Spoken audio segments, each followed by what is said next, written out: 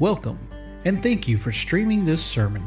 At Heritage Baptist Church, we believe that the Word of God and the gospel of Jesus can truly change lives. So it is our hope and prayer that this service stirs up your affection for Christ and helps you to draw closer to Him. For more information, please visit hbchazlitt.org.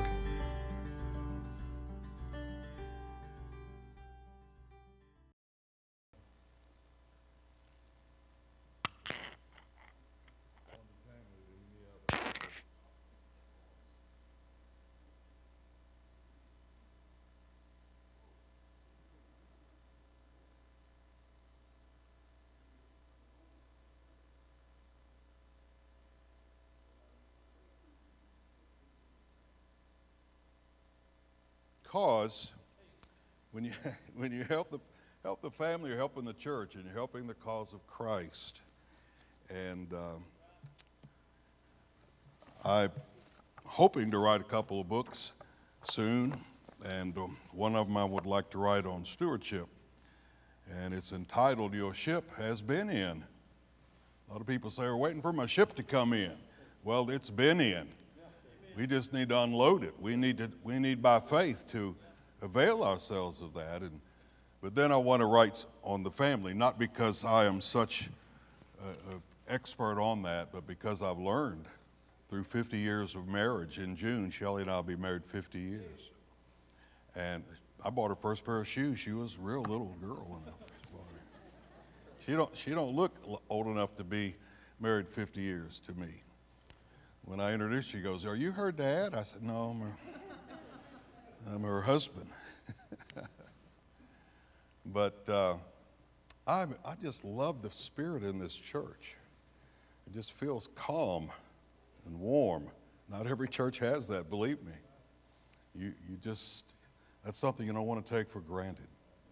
People love each other, love God, love the lost. That's what it's all about. There was an Arab one time, over in the Middle East years ago, and he was riding his camel across the desert. And the sun was getting ready to set, and so it's time to eat. He parks his camel and gets off. He had a lantern. He took a lantern, lit it, turned the lantern up, and he had a little bag, had 3 dates in it. You know, they like to eat dates. So he took the date and he bit into it.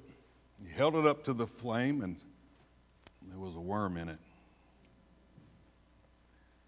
And he threw it aside and said, "Well, at least I got 2." So he got the second one. He bit into it, held it up to the fire. Another worm. Threw it away. Picked up the third one, and just before he bit into it, he blew out the light.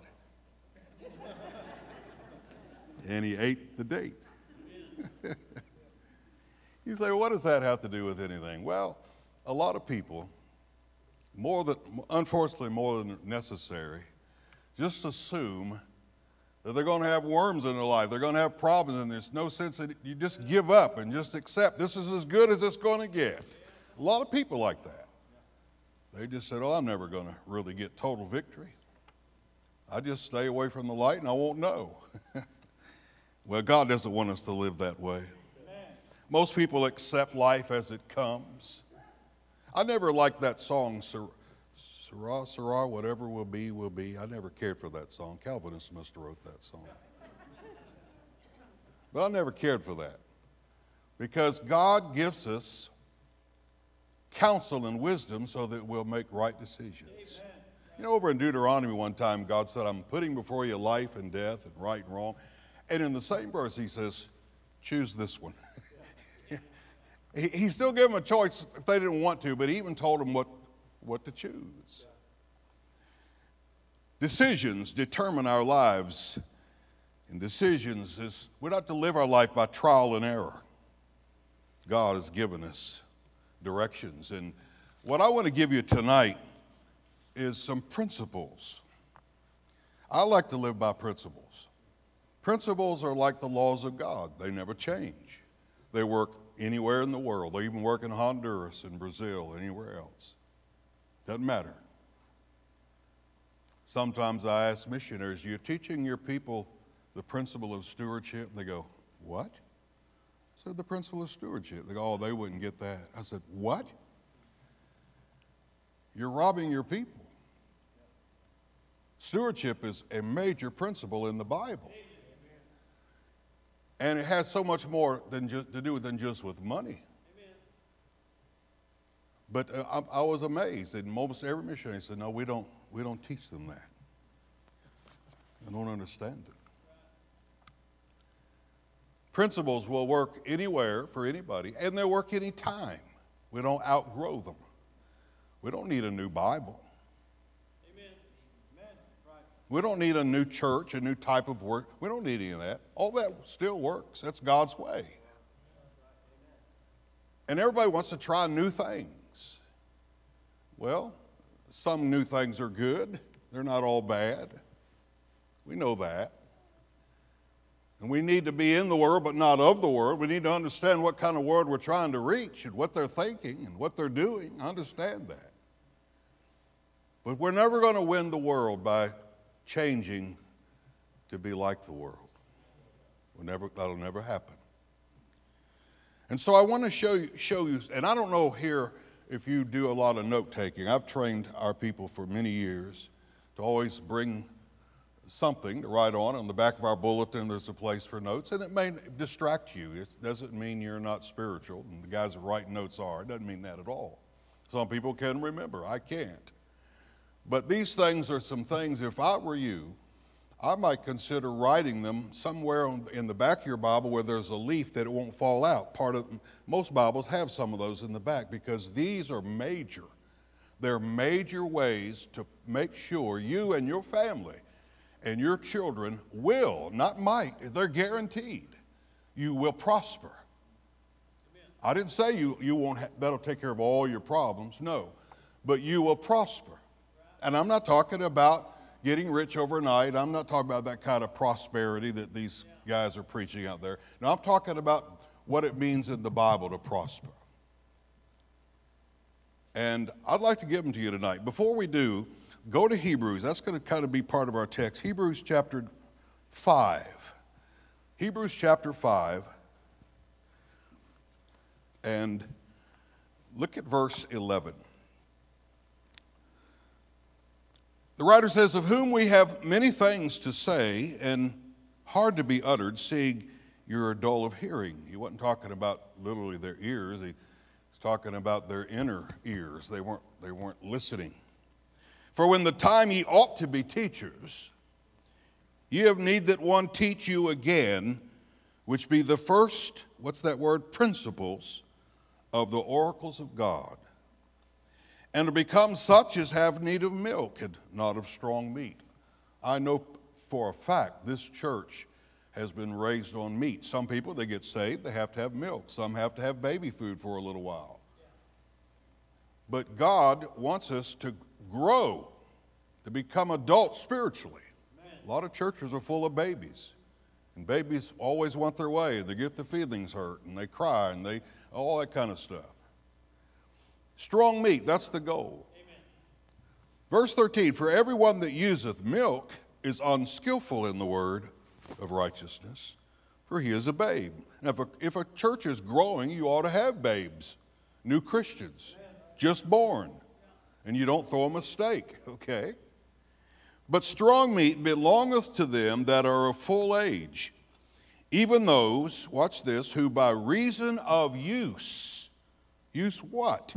The principles of the Bible.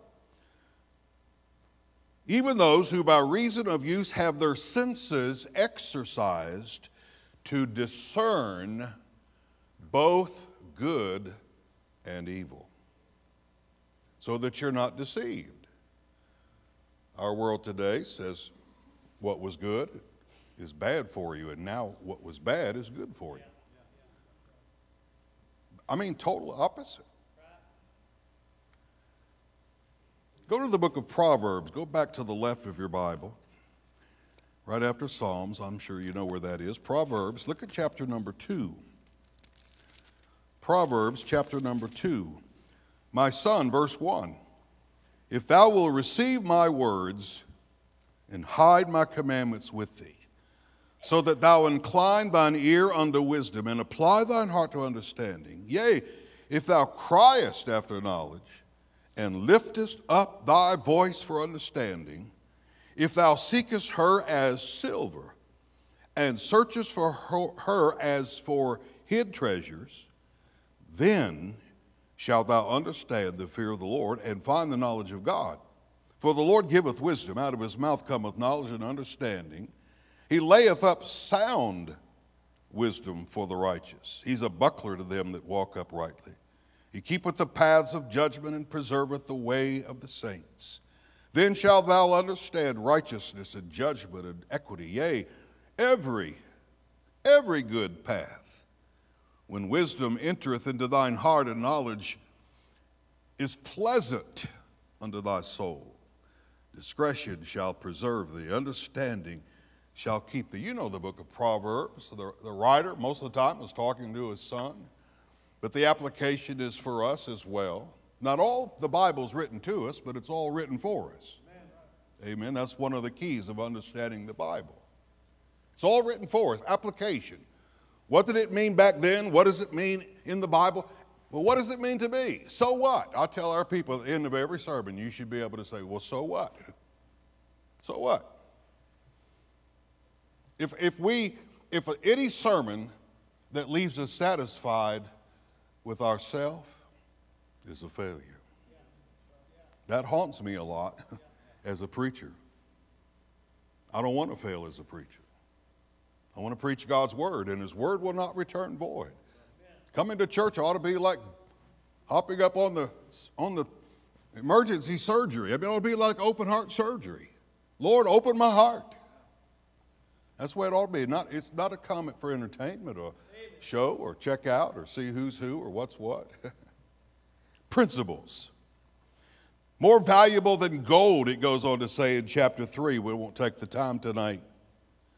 But the Bible says we need to guard them and hold them tightly. Never give them up. Principles. It's already a challenge in a lot of Christians who are not anchored into the Word of God are falling for new doctrines and new ideas, and out with the old and in with the new. And so if you'll get these principles, it'll hold you steady, and it'll hold your children and your grandchildren. What are they? Let me give them to you quickly. Number one, as strange as it may sound, and I've given this a lot of thought, if you study the Bible, especially through the Old Testament, but even much into the New Testament, it seems there's one thing that God seems to underline about himself. And you know what it is? It's holiness. There's more scriptures in the Bible about holiness of God than any of his other attributes.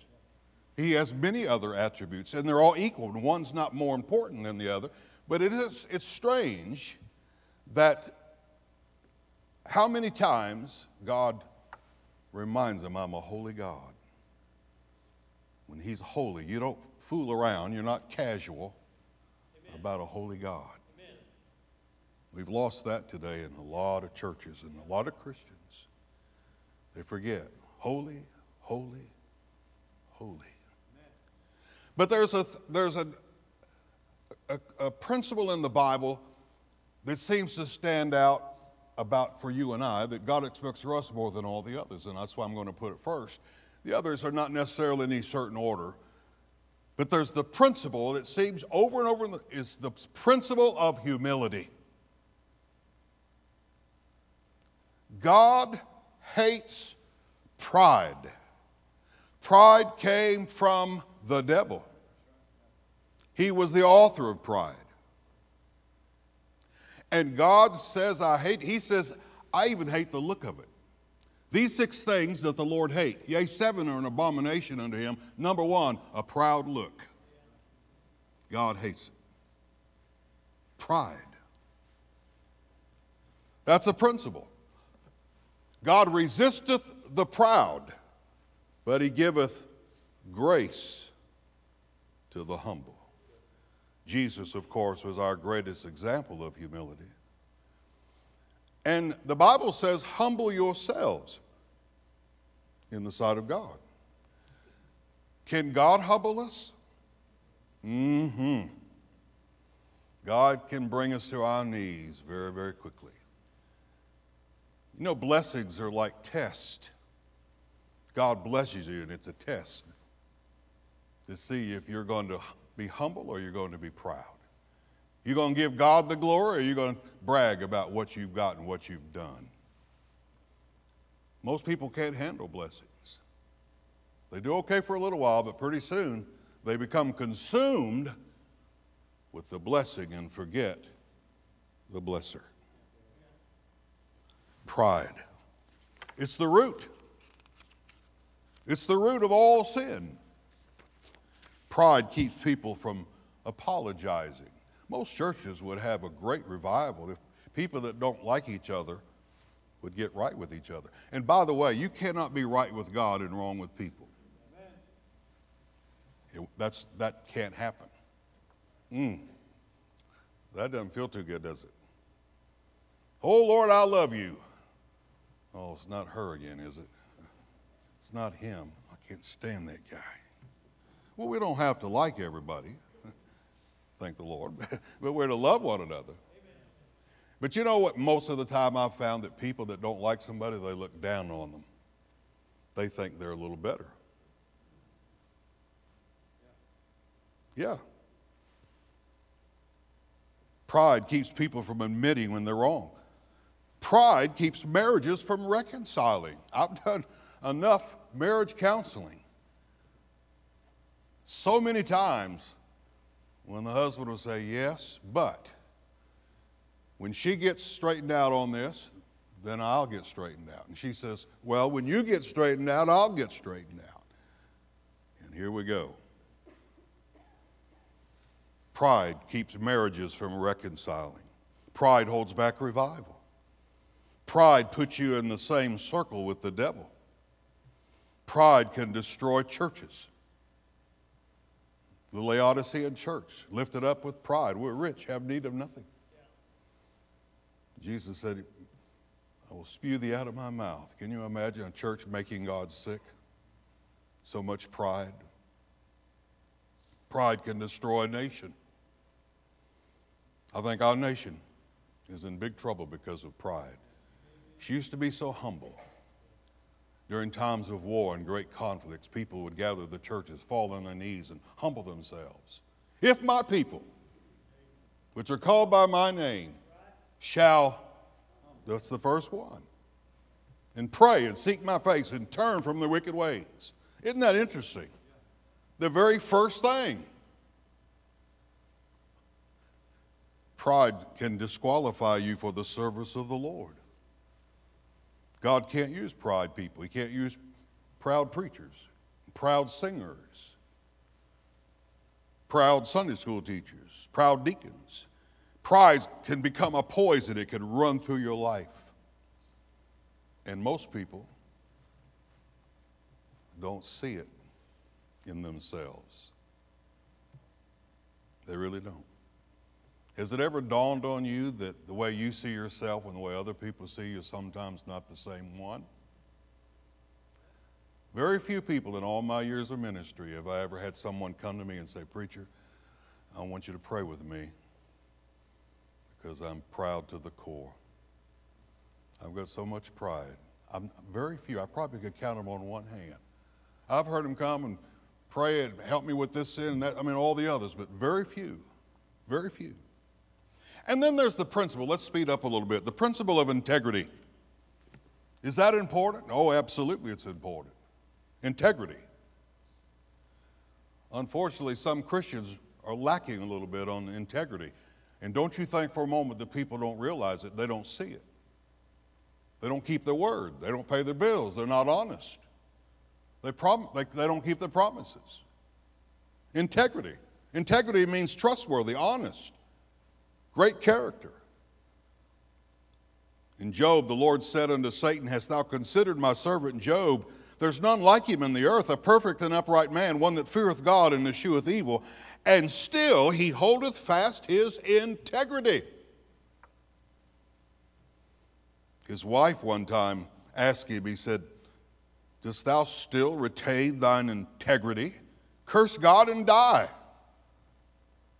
I've heard preachers both sides defend her and say maybe that was his problem, was his wife. But I mean, he was in great pain and sorrow, and she said, well, just curse God and die. How'd you like to have a wife like that? Well, she lost 10 kids, so let's cut her a little slack. Maybe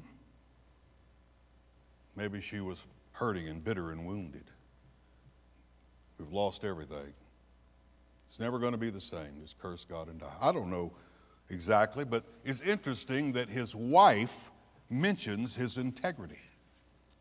We're talking about Christian homes. Family conference. Homes need humility. Dads need to be humble dads. Moms, teaching our young people how to be humble. And they need integrity. A lot of kids don't trust, they don't believe their parents because they don't see the integrity. God forbid that I should justify you, Job said, till I die, I will not remove mine integrity from me. Let me be weighed in an even balance that God may know mine integrity. In Psalm, let integrity and uprightness preserve me. Psalm 26, judge me, O Lord, for I've walked in mine integrity. Proverbs, the integrity of the upright shall guide them, but the perverseness of transgressors shall destroy them. Proverbs 19, better is the poor that walketh in his integrity than he that is perverse in his lips and is a fool. The just man walketh in his integrity. His children are blessed after him. Number 3, the principle of morality. Ladies and gentlemen, our nation, in my opinion, which isn't worth much, I'm sure, I think our country is going to be destroyed from within, not from without. We're getting rotten to the core with immorality. Did you know that was, you historians, did you know basically that was the fall of the Roman Empire? The biggest, greatest empire in the world at that time, and it all crashed because immorality became as a way of life. They used to talk about America is God and mom and apple pie and baseball. Not anymore. It's adultery and abortion, and drunkenness and drugs and wickedness. And people are accepting it. Preachers years ago used to preach all the time against alcohol. You hardly ever hear a sermon on alcohol anymore because it's acceptable. A lot of churches, progressive churches, even a lot of Baptist churches say, well, you know, we were kind of crazy back then. It's okay to drink as long as you don't get drunk.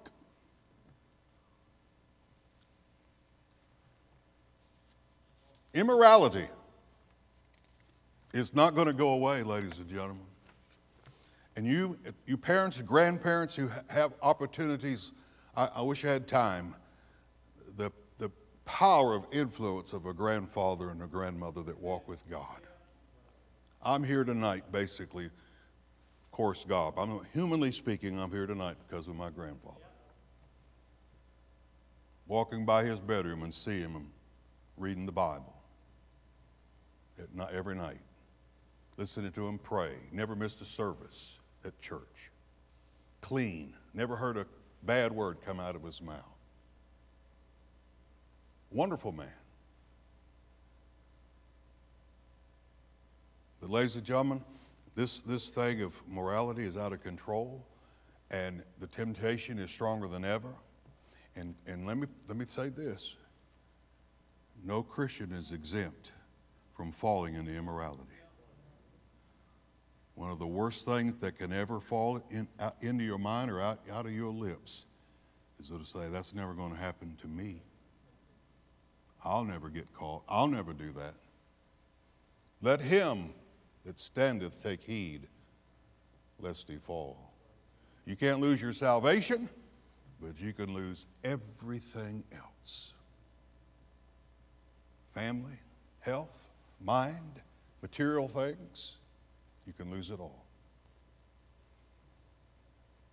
Sin, when it is finished, bringeth forth death. Number 4 is the principle of work. That's a principle. God made it clear in the Bible. Even when he put Adam in the garden, he said, I want you to dress it and keep it. I don't want you just sitting around eating fruit all day. I want you to work. What's happening in the last 2 years in our country? Paying people not to work. That's one of the foundations of socialism, is to get more people to depend on the government. The principle of work. I wish we had time to look at Colossians chapter 3, but take some time and look at it, chapter 3. The Bible says we're to work, and it says we're to go to work. Men, are you listening? Women that have to work, it says when you do it, you really do it as unto the Lord. Work as unto the Lord. The Lord's your boss. You ought to be the best Christian wherever you work. You ought to be the best worker there. You ought to be early, stay late, do whatever it takes. You know, that's not very popular preaching. But the average Christians today is falling down into that area. A lot of homes are suffering, families are suffering because they're missing the principle of work. Number 5 is the principle of stewardship. I could preach forever on that subject. But it all narrows down to you don't really own anything. You think you do, but God owns it. The Lord giveth, and the Lord can take it away. He owns everything. That car you're driving, that house you're living in, that job you have, those children you have, the health you have, the strength you have, everything you've got. The air, everything. And God places things in our hands. Not all of us have the same amount of things. Everybody's different. God puts in your life what he wants you to start with, and he watches to see how you're going to handle it. Are you going to be a storage tank, or are you going to be a pipeline? I've taught our people for years, you don't give to get. You give to get so you can give again. These modern preachers, they leave out number 3. They just said, just give and man, you'll get it. That's a lie. God doesn't promise that you're going to get it. He says if you're a good steward. It is required of a steward that a man be found faithful. When God puts money in your paycheck or whatever he gives you, he watches what you do with it. And here's the principle. He that is faithful over little, I will make ruler over much. Read it. It's in the Bible. And the greatest thing you can do for your family, the greatest thing you can do for your family is to be a good steward, and they'll never starve to death. God will take care of you. Amen. I was young, now I am old, yet I have not seen the righteous forsaken, nor his seed begging bread. God promised. Take no thought what you shall eat or drink or wear. Seek ye first the kingdom of God and his righteousness, and all these things shall be added unto you. It doesn't mean God make you a millionaire. He could, I guess, but God knows me better than I know myself, and God knows I couldn't handle $1 million. I probably would, there's no telling what I'd do. Why pray? I got $1 million. That's what happens. Some people get so much they don't need God anymore. They become independent. It's one thing to be an independent Baptist. It's another thing to be independent of God. I've heard of these guys that give these lectures of how to be independently wealthy. Hogwash. That's not biblical. That's not biblical to be independently wealthy of God. Number 6 is the principle of Sunday worship. Ladies and gentlemen, it's in the Bible to stay. We're to honor the Lord and worship the Lord upon the first day of the week. And the Bible tells us, and I've mentioned it several times already, as we get closer to the coming of Christ, forsake not the assembling of yourselves, but more, so much the more, as you see the day approaching. You need the church. I've never really known a family, oh, you can survive. Like the children of Israel in those 40 years, they were sustained, but they weren't satisfied. They weren't happy. You can live that way if you want to. But you need the church. I've never known a family to really succeed and grow and happy and peace and joy without ever going to church. Unto him be glory in the church. You're not going to get ahead by putting God behind. Number 7, the principle of faith. This is a basic fundamental truth in the Bible that everything hinges on it. What is it? Faith. Without faith, it is impossible to please God. You want God to be pleased with your life? You know what faith is? I've heard so many great definitions of it. Brother Stewart's got a ton of them.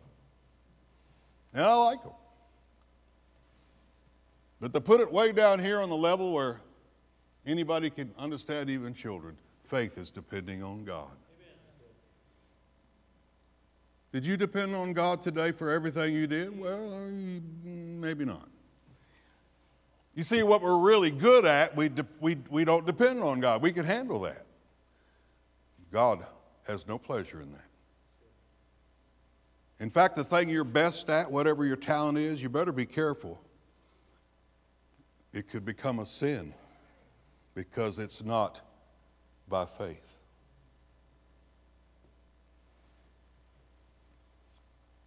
Number 7, the principle of gratitude. The more grateful you are, the more it pleases God. If we had time tonight to read Romans chapter 1, when everything was falling apart just before the flood. One of the first things at the top of the list that happened to that world is they were unthankful. Unthankful. Number 8, the principle of forgiveness. We've spent a lot of time on that already. But it's a principle. You're not going to succeed. This is basic. If you miss first base in baseball, but you hit every other base and slide into home and everybody's clapping and the umpire says you're out because you missed first base. You see why I want you to write these down is because even for me, every now and then, I like to review them. How am I doing in these areas? Now, this one will make you smile a little bit, but because of time, I'm not going to spend a lot, because you'll know where I'm going with it. You know what the most of James chapter 3 is about? You know? The tongue. The principle of the tongue. Why is that a principle? The tongue can no man tame. And the tongue has torn up families and marriages and kids and churches and people more than all the alcohol and drugs and immorality put together in the world. The tongue. You need to pray every day, Lord, let the words of my mouth and the meditation of my heart be acceptable unto thee, O Lord. That's all we have time for. And there are other principles, but those, I think, are among the most important. And if you can get those down to where that's how you live by those. I think there was 9 of them I gave you. You live by those. You're going to prosper, you're going to succeed, and you're going to be way ahead of people that are not living for God. That's a promise, not from me, from the Bible. Let's stand with our heads bowed and eyes closed. Heavenly Father, thank you again for your patience as we're trying to learn.